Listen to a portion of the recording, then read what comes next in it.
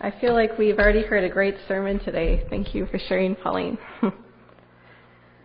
I'm sure you've all had this experience when a verse or a story from the Bible just sticks with you for a while.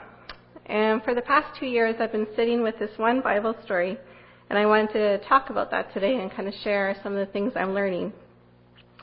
So the story is in Mark, chapter 5, verse 24. I meant to get the little white sheets like Jason does, but I wasn't organized enough. So you can either follow in your Bibles or I can read it right here. So Mark chapter 5, verse 24.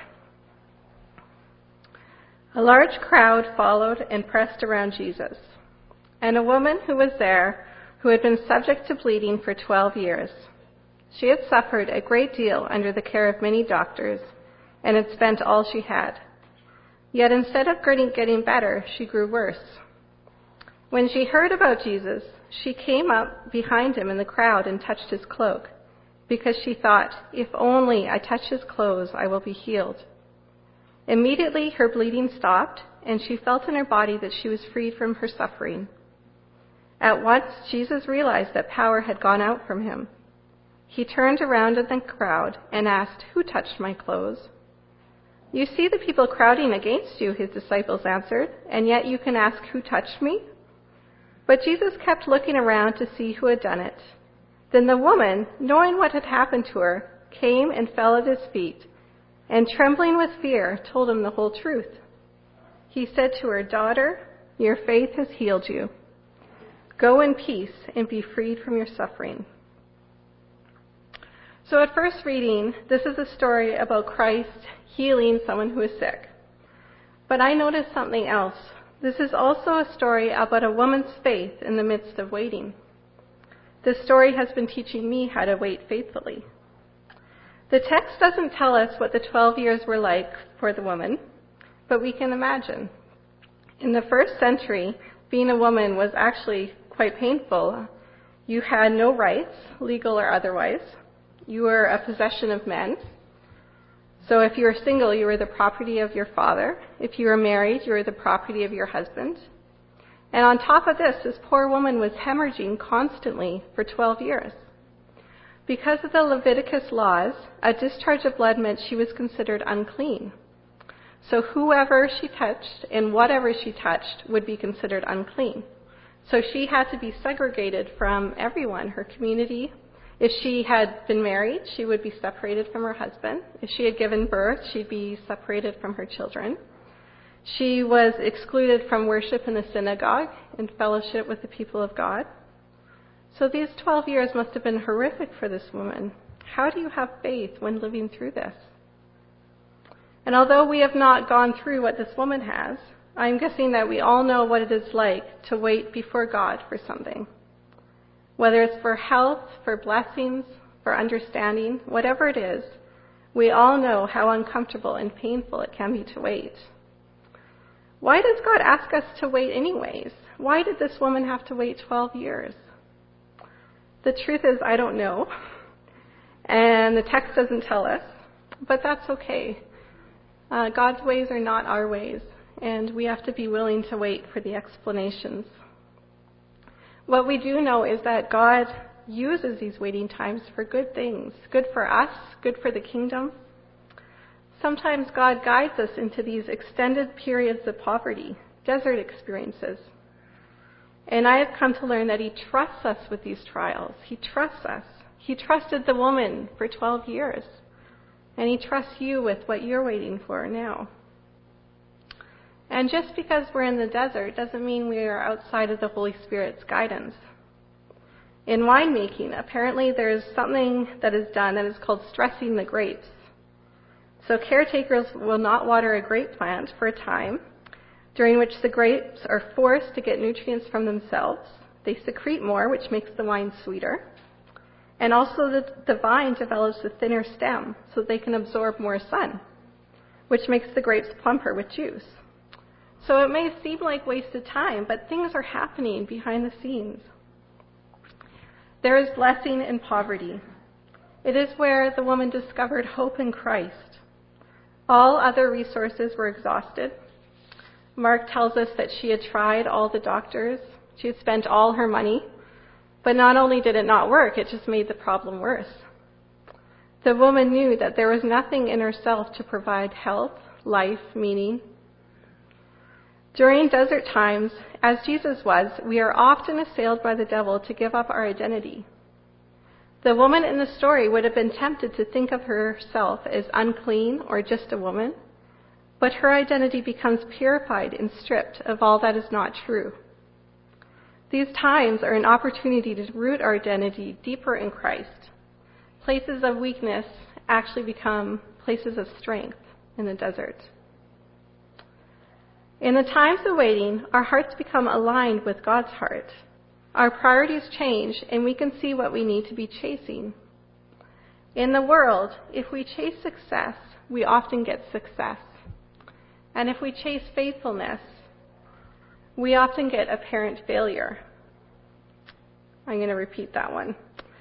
If we chase success, we often get success. And if we chase faithfulness, we often get apparent failure. The language of success and failure is actually not Christian language. And in God's economy, we become less as we do more for the kingdom. This has been a hard lesson for me. I am a 35-year-old woman who is living in her parents' basement. I have only a few shekels in the bank. I don't have a home, a car, a stable job, a husband, children, a vocation, all the things that mark a person as successful and fulfilled in this life. Good things. Things that I want and still hope for, though there are no guarantees. But this period I am in of not having them has shown me my absolute dependence on God for every good and perfect gift. I cannot create meaning for my life myself. And being stripped of these things has been an exercise in trusting that Christ is enough. God has to be enough. My new mantra these days is, I am nothing, I have nothing. This mantra is a perfect prayer for me right now. It expresses my lament, but it also reframes my experience positively. I am nothing and I have nothing. I was born this way, I will die this way, and everything in between this way too, if I have the courage to see it. I am utterly dependent on God.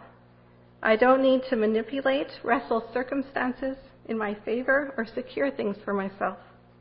I can stop striving and rest in that dependence. And it's actually a really freeing place to be. During these periods of waiting, God has a vested interest in our growth. The growth of the kingdom happens through the growth of his people. So this woman's faith in this gospel is bolstering my faith 2,000 years later. This is how faith works in God's economy. Every faith act ripples continually outward. So how did this woman have faith in the midst of her pain and poverty? I don't know, but she did. Jesus applauds her faith and blesses it. What I love about this woman is that her faith is active, and she waited with great strength and creativity. She was not waiting passively. She shows us that in the waiting, there is room for choice and for a decision. And Christ shows us that there is so much freedom and grace to explore and experiment. So this woman, she intentionally, deliberately, single-mindedly sought out Christ.